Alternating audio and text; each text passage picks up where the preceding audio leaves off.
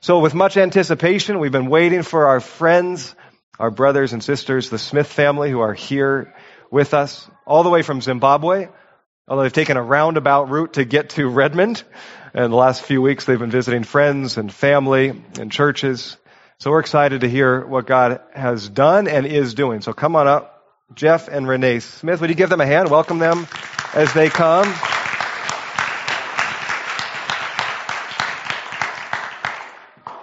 You're going to have to flip those mics on. There's one switch. It goes up. Go ahead, get started. Are you going to stand or are you going to sit? What's going on? Go ahead, get started without me. We have too much to say, so we need notes. We do have too much to say. And so with that, following the service today, Greg and Kathleen Best, who are not here, they're actually prepping soup right now. They said, come on over to our house for anyone that wants a soup lunch. I can get you that address if you need. They live up in Trilogy. So we'll gather there because this will have to be continued, and there's more to say. That's one way. And then next Saturday night, we'll be hosting a meal here, 5 to 7 p.m. Please RSVP for that so we have a head count. You can do that through the Eventbrite. And I think there's a link in the bulletin or online or on our newsletter. That's next Saturday, 5 to 7. So we do have 2 follow-ups to this because this will be just a snapshot. If I said, what has God done? Well, that would be that, and then I can sit down probably. But first, let me introduce you. For those that don't know, Jeff and Renee, I met Jeff about 2 years ago, and I think it was an answer to prayer. One of my prayers was, God, give us a direct, tangible link to the ends of the earth. As your church here, we have a heartbeat for the mission of God to the ends of the earth, and we had a lot of partners out there, and as Alliance Church, we support 700 missionaries that serve all over the world, but we were praying for a direct link that we could know, raise up, and send out. And so I met Jeff and then Renee, and it felt like an instant sync. I often said, Jeff, we grew up together, didn't we? And I'm just having amnesia on all of the memories. It felt like that kind of a bond and a relationship from the beginning. I know they bonded with many of you. We along with Valley Church is really the reason you came up here. Jeff's dad was helping revitalize Valley Church in the May Valley area of Renton, and so that's really how we met. And so with Valley Church, Union Hill, and Holly Park in the Rainier Valley, all Alliance churches, we commissioned, we blessed, we affirmed your call to Zimbabwe. God said to them, sell all you have and give to the poor, and that began this journey that ended in Zimbabwe. That's the thumbnail version. Many know so much more, some know nothing, so that's just a little bit, because I'm sure we can't get into that backstory. We're really talking about the last 16, 17 months since August 2018 when they got on a plane and left for Harare, and now they are back. And I'm going to get coffee. You take it from there. Actually, I don't want you to go. I want you to give our family the very best Christmas news that there is. I mean, we should start there. Okay. Since it was your idea. Well, my idea. Which one? The one that started when you went to council. Okay, so when at council this last summer, this is the Alliance kind of every other year National Assembly, about 2,000 pastors and leaders gathered in Orlando this May. And I had one mission really when I was there. Like, I got to connect with Bill Dunham, who's head of Marketplace Ministries, and see if we can make a stronger link between the Smith family and the Alliance family. These guys grew up Alliance. Dad was Alliance church planter, Jeff's whole life, and so they have a very dear place in their heart for the Alliance family. And yet there wasn't a direct link to Zimbabwe. It just wasn't a targeted field or area. Marketplace Ministries really supports the individual call of any business professionals to go into a region, and often it's educational or medical in nature, and they come alongside the church, but they don't need to raise support often because they're starting businesses, or they can raise some support as they go, and it's not funded fully by the Alliance. So that felt like, gosh, if we could just make this connection, because God was opening up doors to start this Huduma project, which was more in line with Marketplace than when you originally went to support the church.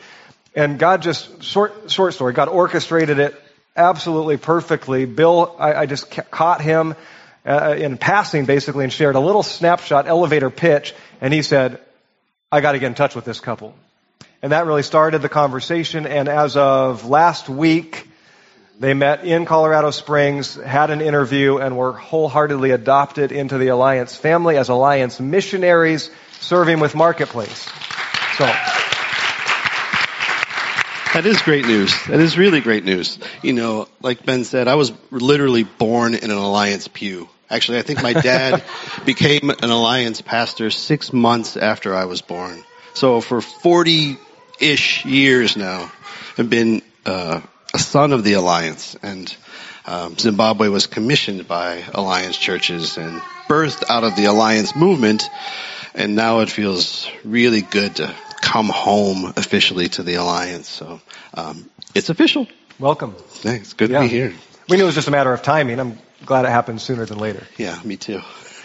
So catch us up, though, on the other 16 months of this journey, which has changed direction and form a number of times. No problem. Let me start with the where I want our hearts to be in the Scripture a little bit, where my heart is. I have one goal for reading the Scripture, which I have not successfully completed yet, but usually this makes me cry. So I hope to make it through this and today without crying, but being home is really raw, and man, it feels so good. It's not crying because I'm sad, it's crying because it's so good to be home. But let me read to you something that's kind of Jeff-like. This is Philippians 2, and it's not going to appear on the screen, and you don't have to look it up in your Bibles, because I'm going to read the Message version, because it kind of suits the farmer, yaller, boot wearer in me. So just hear Paul's words in jail towards the end of his life, writing this, which means a lot to me at the moment, especially the Christmas moment. Eugene Peterson interprets it this way. If you've gotten anything out of following Christ, if his love has made any difference in your life, if being in a community of the Spirit means anything to you, if you have a heart, if you care, then do me a favor. Agree with each other. Love each other. Be deep-spirited friends. Don't push your way to the front. Don't sweet-talk your way to the top. Put yourself aside and help others get ahead. Don't be obsessed with getting your own advantage. Forget yourselves long enough to lend a helping hand. Think of yourselves the way Christ Jesus thought of himself. He had equal status with God, but didn't think so much of himself that he had to cling to the advantages of that status no matter what. Not at all. When the time came, he set aside the privileges of deity and took on the status of a slave. He became human. Having become human, he stayed human. It was an incredibly humbling process. He didn't claim special privileges. Instead, he lived a selfless, obedient life that died a selfless, obedient death, and the worst kind of death at that, a crucifixion. Because of that obedience, God lifted him high and honored him far beyond anyone or anything ever, so that all created beings in heaven and on earth, even those long ago dead and buried, would bow in worship before this Jesus Christ and call out in praise that he is the master of all, to the glorious honor of God the Father. What I'm getting at, friends, is that you should simply keep on doing what you have done from the beginning. When I was living among you, you lived in responsive obedience.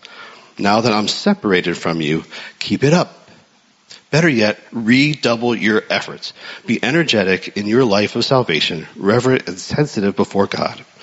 That energy is God's energy, an energy deep within you. God himself willing and working at what will give him the most pleasure. Amen. Father, I commit those words to our ears, to our hearts. Please empower us. Give us the strength and the gift to reflect you only. This story is not the story of the Smith family. We're proud to be part of it. We're honored to be part of it. It is our life's work as we redouble our efforts. But may it all wholly be your story. And may all the glory go to you. In your precious and holy name. Amen. Amen. So as Ben said, we left August of 2018, and we arrived to Harare, Zimbabwe, under a new government, post a military coup, with subsequent contested election results that brought violence into the streets. Probably the month or so after we arrived, we started language and culture study with our dear friend Tendai, who some of you maybe remember from our email updates. We really wanted her to come with us, but the U.S. government was not going to let that happen. We explored the country. We walked with elephants and lions. We tracked rhinos in the bush. We fished for the elusive tigerfish on one of the world's largest man-made dams that provides power for Zimbabwe sometimes. The family zip-lined over the highest waterfall in Zimbabwe, which is the second highest in Africa. Wow. I took the pictures to document the wonderful adventure that we had that day. Unfortunately, our son Seamus is not here today. He's not feeling well, and since it's a long day, we left him home to rest. You'll see him in the pictures. You can't miss him. He's tall, probably a foot taller than when we left. Yeah. The handsome, blonde-haired 13-year-old boy that you see. He finished up primary school and will join Layla at secondary high school when we return to Zimbabwe. He has been enjoying playing rugby. He's taken up cricket a little bit, the most boring game ever. But he's had a really fun time. He's made some good friends. And Layla is ready to start school. She did 3 languages part of last year. She was learning Greek, French, and Shona, which is the native Zimbabwean language. She'll carry on with French throughout the rest of her high school years. She also had enjoyed doing World Scholars and debate. I don't know which one of those she's keeping up with, but not both of them. We're super proud of them. They have adjusted and adapted well and grown a lot since we left. And to earn extra mom points, I won't talk anymore about them. We have seen violence fill the streets, dozens of people abducted and beaten, human rights workers die in prison, and acquaintances of ours taken by the police. Through all of this, our family has remained safe, and we really haven't had much to worry about, and we're very thankful for that. We've seen the local currency hyperinflate faster than Venezuela in the last 6 months. For an example, when we arrived, we were seeing bread for probably $1, Zimbabwean dollar, a loaf. When we left, the end of November, it was over $15 a loaf. Fuel was over $4 a liter when we arrived. When we left, it was 17 to 19 Zimbabwean dollars a liter. I really don't know how a lot of Zimbabweans are making it. Their pay doesn't increase. They don't have the strong U.S. dollar that we do that never loses value. So it's really hard to watch all that. Friends, and you just know it's happening all around you. That's been difficult. We've seen the government shut off the internet to prevent the spread of information during demonstrations and protests, like literally turn the entire internet off. Our parents asked them what they thought about that. We've seen protesters march against the United States in the streets of the Capitol to the slogan, "Remove evil, illegal, racist sanctions." We live in a country where young girls are born into impoverished families. They're married off young for the bride price, sometimes 14-ish or younger. And there's no chance that they can go to school, that they can compete at school. A father can think to himself, my family's been hungry for a long time. My daughter is becoming of time to get married and have babies. That's what they do. So if you sell your daughter and get the bride price, you can feed your family for a couple more years maybe. So it's difficult. Our hearts are crushed to even think that parents have to make that decision or even think about that they can't afford to keep their daughter. We've seen people with master's degrees be unemployed for months and years at a time. We've seen the water cut off for the entire city because they can't afford the chemicals to treat it. Which we've also seen repeated outbreaks of cholera. Those who have a working well on their property will sometimes share or sell water to help pay their electricity bill. There are communal water wells, they call them boreholes, around. And people will line up. Our friends sometimes get up at 2, 3 o'clock in the morning to try to go gather water. Because even though they live in the capital city of the country, they don't have plumbing where they live. We've known women that spend most of their days fetching water for their families and gathering firewood. We've come to know that poverty and hopelessness isn't faceless. It isn't far off, and it isn't because of inferior intellect, lack of ambition or desire. It's systemic, it's structural, and it is changeable. We've loved hard and fast since we arrived in Zimbabwe, and we've made some great friends, both black and white Zimbabweans, who are loving, caring, supportive, who are keeping track of our home now, taking care of our vehicles for us, and carrying on with our Saturday barbecue with each other. In Zimbabwe, like many other countries, relationship takes a higher priority over money or power. And our relationships have paved the way for us in many ways. And I know that some of you know that, that we've shared that a lot. We've taken several opportunities to travel to different contexts and purposely asked Zimbabweans to teach us about their lives, their country, their hopes, their dreams. We have been to rural, we have been to urban, we have been to peri-urban, think high density.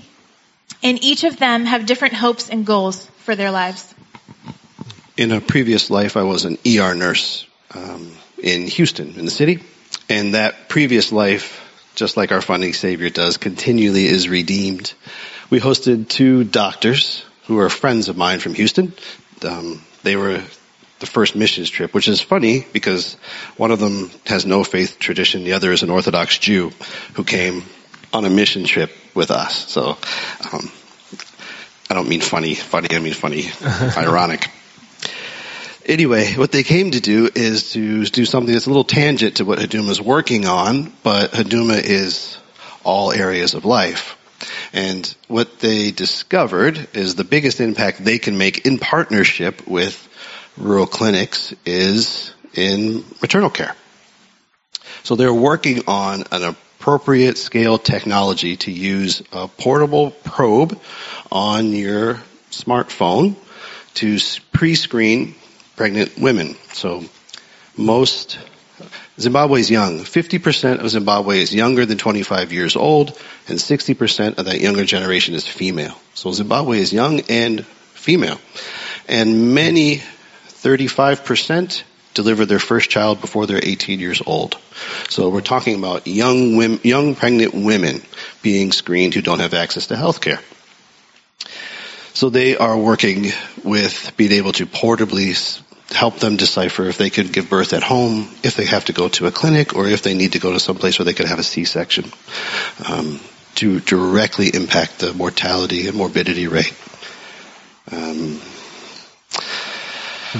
They're also working on trying to connect telemedicine via WhatsApp. WhatsApp is ubiquitous all over the rest of the world. So to be able to connect that doctor who looks at that ultrasound, to be able to talk all the way through that chain to do that. But that's something I'm working on in our spare time.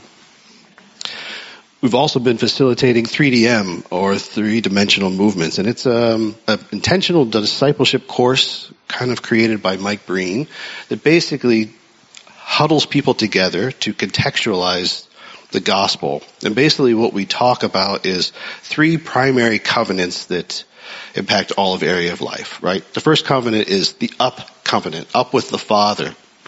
The second covenant is the in covenant, the covenant of the church and Jesus as Lord of that church. I could talk about that probably for the next couple hours, but what does it look like when Jesus is the Lord of our church? And then out, and there's no such thing as all of those other covenants without out onto mission together. So this is how we intentionally replicate and multiply the gospel from one to the other, is engaging in all 3, up, in, and out, with each other, with the church, and with the Father, as we make disciples who then make other disciples. So if you follow along in our emails, you've read about our Saturday barbecue. If you keep in contact with us, we talk about it all the time. Mm-hmm. It's become a really fun thing that we've done. When we first started doing this, of course it was Geoffrey's idea. Let's invite a bunch of people and feed them lunch, and we'll all smoke chickens and stuff. Our Texas churches really get this, but I know some of you are really about food and you love smoked meat. So we actually found a Zimbabwean company to make a smoker that was similar to the ones that we use in Texas. Geoffrey sent them a picture, and he's like, can you make this? They make like grill stands. They call braai stands in Zimbabwe, which they do often. Just charcoal, nothing fancy, no lid or anything. And so they were like, yeah, we can do that. Give us a couple weeks, pay a deposit. So we did this, and we waited. And they actually did a really good job. There's a few little tweaks that would be nice, but Geoffrey makes it work because he's a professional now. And our Zimbabwean friends love it. And it started with Geoffrey just inviting like all the Zimbabweans on his WhatsApp contact. And I would be like, how many people are coming? How much salad and sides and drinks and ice do I need to get? Well, it started out with a few people here and there, and the last time we were up to like 30 people, I believe. So we have all kinds of people. The former mayor comes, our pastor friend comes, the guy at the gym comes, so it's a really fun time. Tendai comes. So it turns into this family gathering, which people call it now, because we've all become so close. And we get the question often, like, why are you in Zimbabwe? Why did you come here? What are you thinking? So we have to answer that question in all different kinds of contexts. So Saturday barbecue is a way for us to really share more about why we're here in the story of how we got there and what God has been doing. So it's a really great natural way for us to share that. And if you've shared meals with people, whether you know them or you don't know them, and as you're being encouraged to this next year, you can solve a lot of problems if you share a meal with people, whether you know them personally or you're just getting to know them. So take advantage of those opportunities. It's a really great time to learn more about people and more about yourself as well. So we keep doing that, and we're glad that they're carrying it on to some degree while we're gone, although they say it's not the same. But we're proud of them. This is the start of our missional community. So this is the disciples who make other disciples are now barbecuing and are going to make other barbecues in preparation for farms that make other farms. So this is how we are stepping this up. Renee and I use intentionally barbecue as evangelism, not like the Roman road evangelism, but we live a life that people ask us everywhere we go, why would you do that? And that would be my greatest encouragement of not why would you make barbecue. Zimbabwe asked us, why would you come to Zimbabwe? You guys can go anywhere you want in the world. Why would you sell everything and move to Zimbabwe? That is an evangelistic prompt, right? Like, tell me the gospel because that's why we go, right? And even when we live here, people say, why would you sell everything you have and give it to the poor? This is just a manifestation of our life that prompts a why. Do what you do. We just do it around food because then you have longer than a 3-minute conversation and everybody eats. So we sit down, we hang out. They say, why would you do what you do? So as you eat with others, be prepared to live a life that prompts a why and then a response to why did you do that? That's barbecue. And it's the ways of Jesus. Yeah, I didn't invent it. I don't mean to take credit for it. I read it in this book, which I highly recommend we all read this book and then do it. How freeing for some that say, I don't even know how to be an evangelist or how to speak the gospel or get my mind around that with people that don't know it. Well, actually watching the ways of Jesus and being encouraged to simply open up space, come around a table, and eat together is the ways of Jesus. You can do it. You'll figure it out just by doing that. So. And part of barbecue is we didn't do something African, right?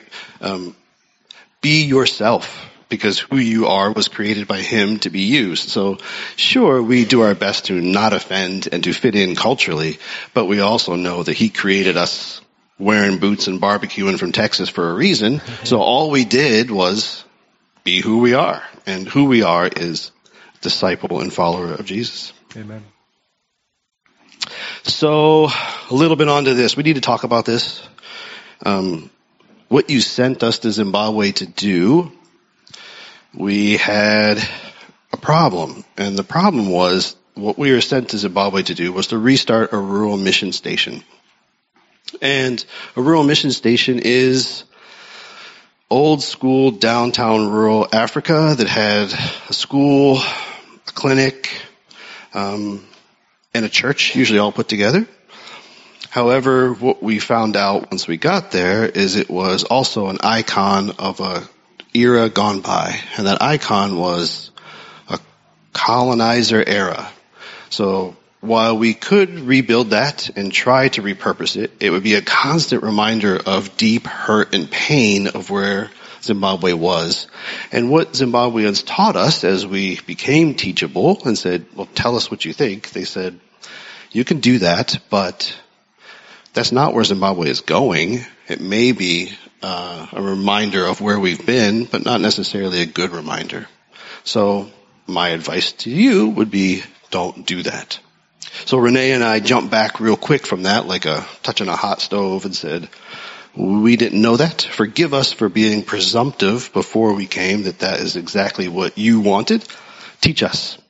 And primarily where we learned these lessons was barbecue. So as they were asking us why, we would say, so what? What should we do? Now what?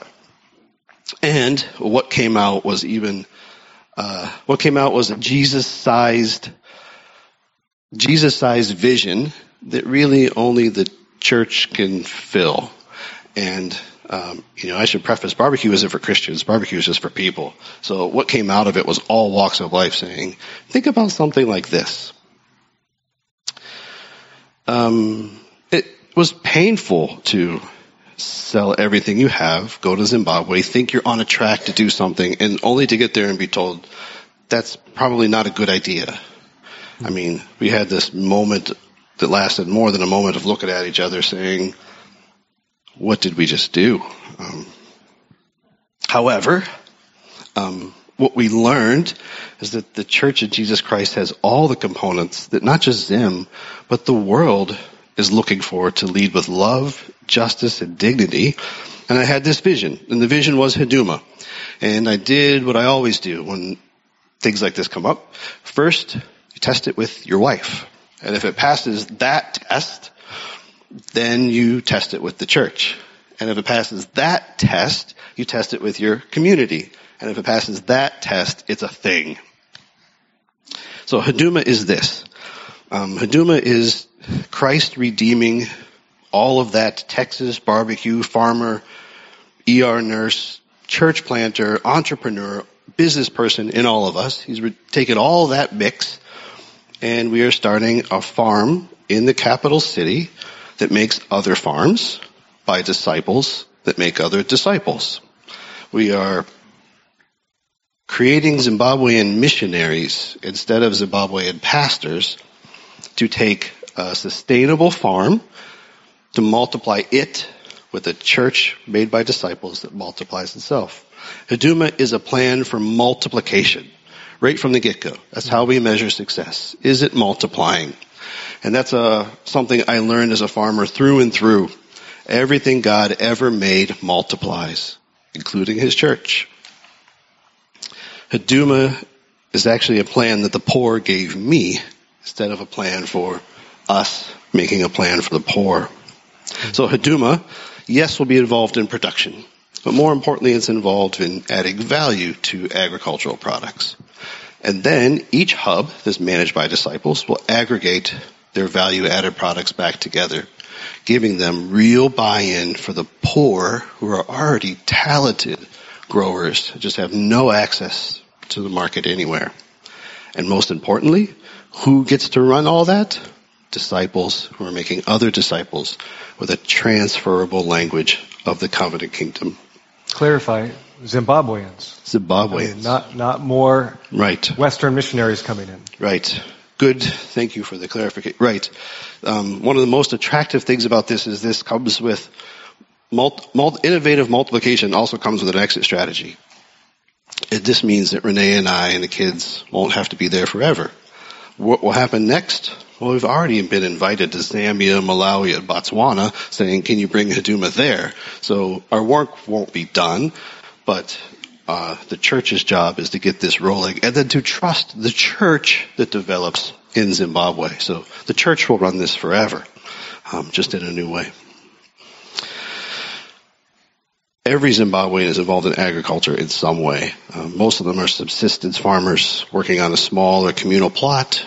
Few are commercial farmers, but everybody is real close to agriculture, which is why, also in this book somewhere, is a whole lot of the kingdom of heaven is like, or stories or parables of Jesus and his disciples using agriculture as a teaching model. This is a really good fit for Renee and I. And it's also one that's been really gathering steam around it. Can you paint a picture of that farm? You say farm, and I bet there's 100 different thoughts. Okay. Paint a picture of what that could look like, because that's a beautiful picture. All right. So if you, in your mind's eye, or close your eye, and you picture Iowa with miles and miles and miles of corn, all in straight rows by guided GPS tractors. It is the opposite of that. It is a replication of our farm, Berry Farm in Texas. And the Berry Farm in Texas was multi-layered animal and perennial agriculture.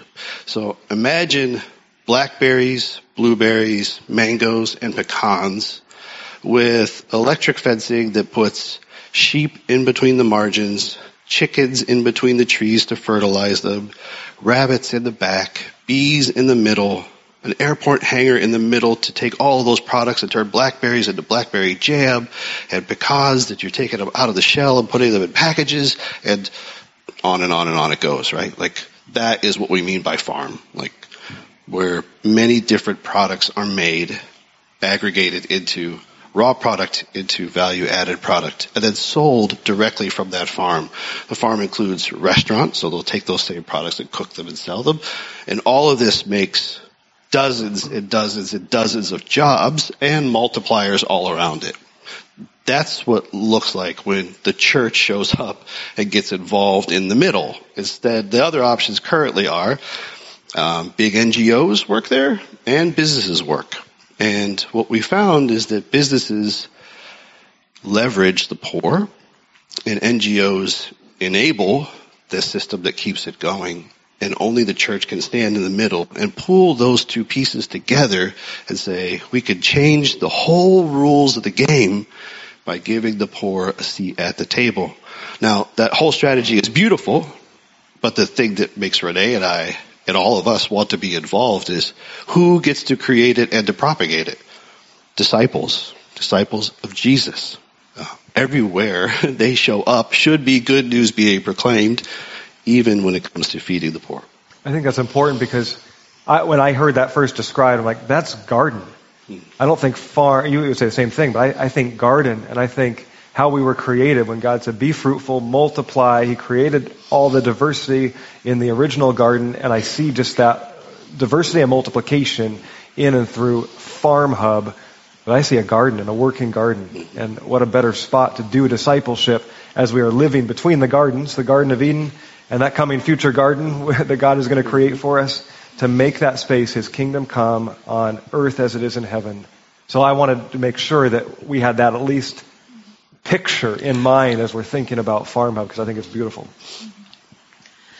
The population of Zimbabwe is around 16 to 17 million people. Over 75% of them live in the rural areas, so they live out in the bush.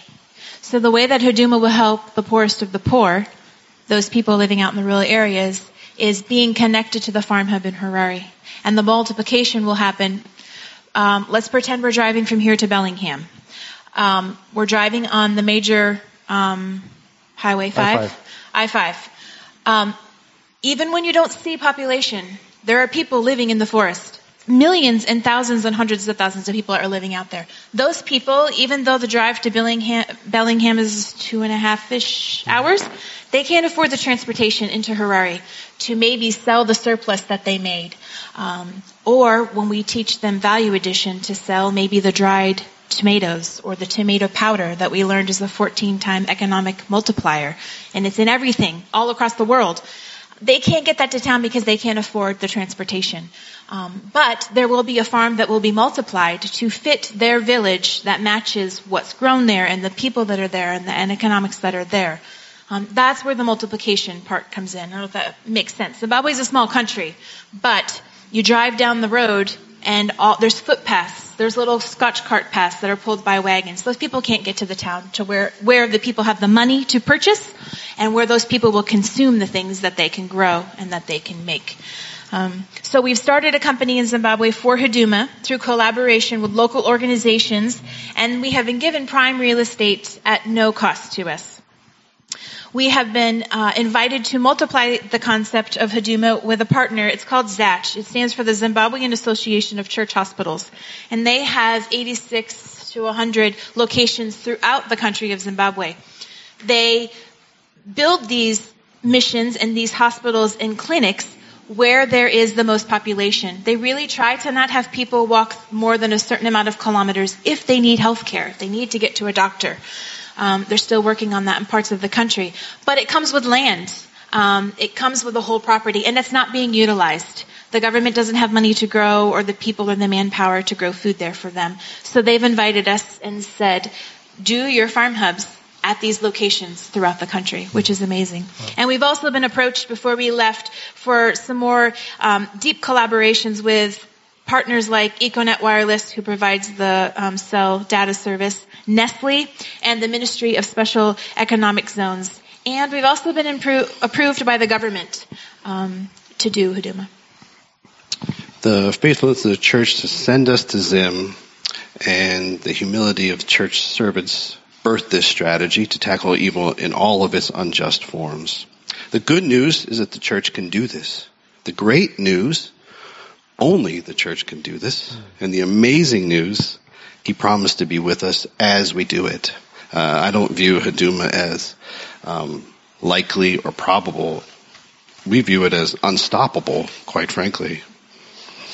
Comes no surprise that when you send out apostles to the ends of the earth, that what you discover is a Jesus-sized problem with a church-ready solution. The world is hopelessly broken. When he shows up, he not just only rescues, but he restores and comes to make all things new. Jesus didn't come. This is a lesson I learned from Doc. Doc Mungai is a former country director of the World Bank in Zimbabwe and one of the partners for Huduma. And he told me, as we were starting to talk about Huduma, he says, I'm not interested in any plans that just augment the symptoms of what's broken in Zimbabwe. He says, I'm only interested in things that change the rules of the game. He's like, you change the rules of the game and you change everything. So only attack that. Change the rules of the game. And when he first told me that, I said, and then he told me it again, and I said, And then he's like, listen to me, change the rules of the game. And it wasn't really until Advent hit that I began to actually feel that. Change the rules of the game. I mean, that's what's all through this book, right, is a new covenant, change the rules of the game. Pick up your cross, change the rules of the game. I'm with you. I send you as the Father sent me. Change the rules of the game. We didn't go all the way to Africa to address a symptom, which would be noble enough to do that. But that's not what Jesus does when he shows up. So to be like Jesus means attack the rules. And if you're like me, when I say that, it's going mostly like, not over, but like around the sides of your head. So meditate on that. What would it look like to be a part of a church that actually changes the rules? Not a program or not a tweak. What's the rule that needs to be changed? Huduma Farm Hub is the church mobilized through the Holy Spirit to change those rules. It empowers the poorest of the world's poor to have a seat at the table, apply new techniques, accelerate small business, collaborate innovatively with each other, and most importantly, to make disciples, who make other disciples, who make other disciples. We're talking about creating a movement, not just planting a church, digging a well, starting a farm. In everything, in all things, without multiplication, we're in a season of decline. The difference between replication and multiplication is one thing. It's innovation. So we are not interested in replicating farms all across Zimbabwe. We're not interested in replicating disciples, quite frankly. We want to multiply them And multiplying means trusting them to innovate in their context, in their communities, as the Spirit guides them. It won't look the same. Even as we talk about multiplying here at home, right? As we talk about multiplying, if it is innovative to reach the people you are called and sent to reach, it will require that you innovate. It won't look like you. Zimbabwe doesn't look like me either. We're fortunate enough that we've made some connections with some organizations that are ready to assist us financially in scaling Huduma when we get to the multiplication part, when we get to the point where we need like $3 million. There's people out there who are ready. They need to see the proof of concept first. Zimbabwe talks about that in everything that they do. Show me it works. So we need to do that with Huduma. So we know that this is possible and that it's unstoppable. And we're looking forward to those partnerships in the future. But we need help from people who believe in us and who believe in this vision to bring Hub Zero, the first farm of its kind in Harare in Zimbabwe, to life. Please help us change the rules of the game by investing in the kingdom. Affirm with us that this is just and holy and blessed and soaked in joy.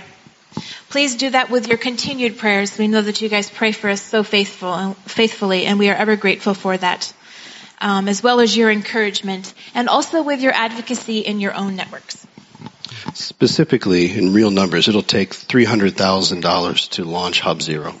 And that sounds like a lot, but we have already been offered, when our ask gets between $3 million and $20 million, we've already been offered that money.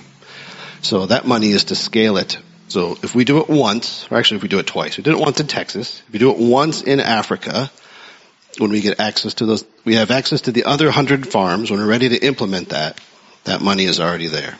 So this project needs $300,000 to unlock $20 million in 100 other farms, and to create the movement of disciple making all over Africa. So if I do some math here, that's like seeding something that could turn into 100-fold. I'm just saying. There's a reason we have a heart to, He multiplies it, right? We may only have that one seed, and we're faithful to sow it. But He's already promised, essentially, in this way, through a financial support, to multiply this 100-fold. Now, we're not as concerned with the multiplication of farm hubs, garden spaces, but life, people, restoration, wholeness, healing, all that can come through this. So it just so fits with this heartbeat. And as they've gone these last 16 months, I've gotten more and more excited. I believed in you and I knew God brought us together, but about this connection as we're on a similar journey of using greenhouse-like language and harvest language and every field that we're already planted in, and then to the ends of the earth. So to see our arm reaching into Zimbabwe through prayers and through support for multiplication is just awesome and radical. So I can easily champion that, call people to give sacrificially to that. We have like 2 minutes in this context. What's your final 2-minute encouragement call story?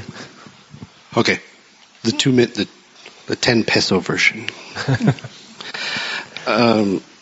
Those of you that know us and have been following along know that when we said we had to walk away from the first opportunity and pivot towards Huduma, which we now know in retrospect is soaked in Him because He has provided and opened all of these things to make this possible. It was scary when we first did it, but we've been living on 30-day work permits, basically holiday permits, since April. So every 30 days, we are not guaranteed we can stay another day. We have acted like this was never going to come to an end. So the government says you have 30 days to wrap up and leave the country, and we say, thank you very much, sir. And then we go barbecue our hearts out and teach 3DM and talk about multiplying Huduma and work out with Nestle. What would it look like with a partnership? We do these things. And the day comes, or the day before we have to leave, we go back and say, can we stay another 30? And they say, okay, another 30, but this is the last one. Well, this has been going on now for 8 or 9 months. We have now come to the end of those permits. Ours officially expired on December 7th, as we've gone through many hoops to be able to stay.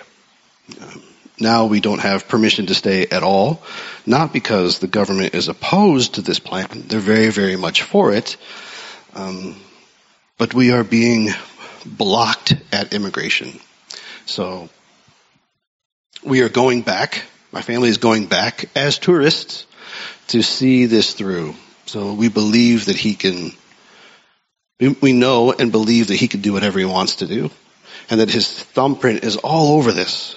So if it requires more of us, then we will give that more. You guys have heard me say and write and tweet our journey enough that we have been all in when we sold the farm and gave everything to the poor. And I will confess to you today, that was true as far as I knew it. But the honest truth is, it was really easy to give that first 10%. Now, as my family's here with just a suitcase and a carry-on bag, with all the things we own in the whole world left, it's really hard to give the last 10%. But here's the rub, right? That last 10%, as he talks to me in my head like a friend, do I think I could do better with that last 10% than giving it to him? Of course, that's rhetorical. You're all supposed to say no. Right. So the first 10% seemed large in our economy, in my family's economy. But the last 10% is where we've been clinging. Just in case this Jesus thing doesn't work out, I could take that suitcase and start a brand new, beautiful life. How ridiculous is this conversation, right? Well, this is where you find the Smith family. This is where you are praying for us. This is where you are loving us, is don't give up. Don't give up, not on Zimbabwe. That's not it, right? Don't give up on this faith that we all hold so dear, that you would cling to the last 10% over what he's going to do. Pray for us in earnest about that.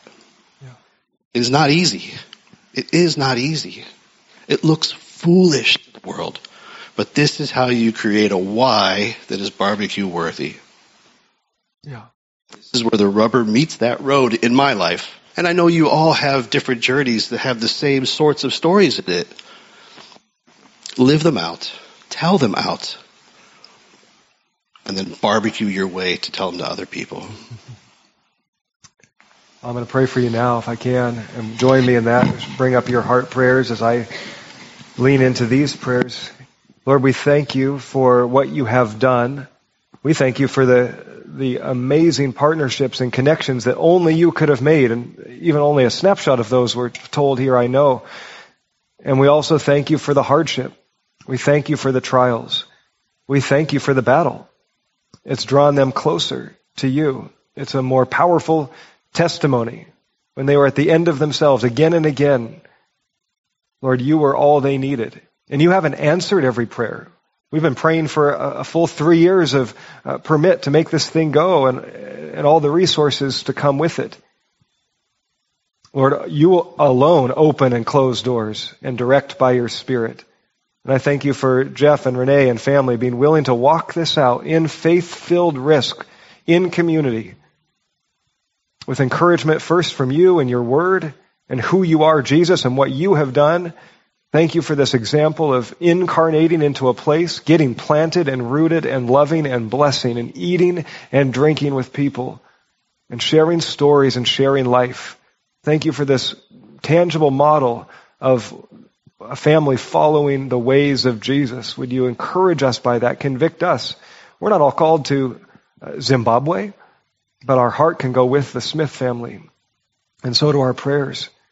And I pray that you would open our hearts to the fields you've already planted us into, that we would incarnate in the same way, live amongst, get planted, open up our doors, our tables, break bread together, and just share the love of Christ because you have given all to us. Thank you for that privilege. We are praying for you just to swing open that door. That's our desire, that Huduma would go and grow and multiply and be something that could transform poverty in cities, villages, even nations and a country or continent. You have that big of a multiplication heart, and so we want to join in with that 30, 60, 100-fold vision. But only you can do that, Lord. Not by effort or by might, but by your Spirit, we pray. So do your work even at this 11th hour, and we thank you that we get to be witness and participants as you lead us and as you call us. Bring your ongoing courage, faith, perseverance, endurance, most of all, your presence and your peace to rest upon this family. All for your glory and for our joy, we pray. Amen.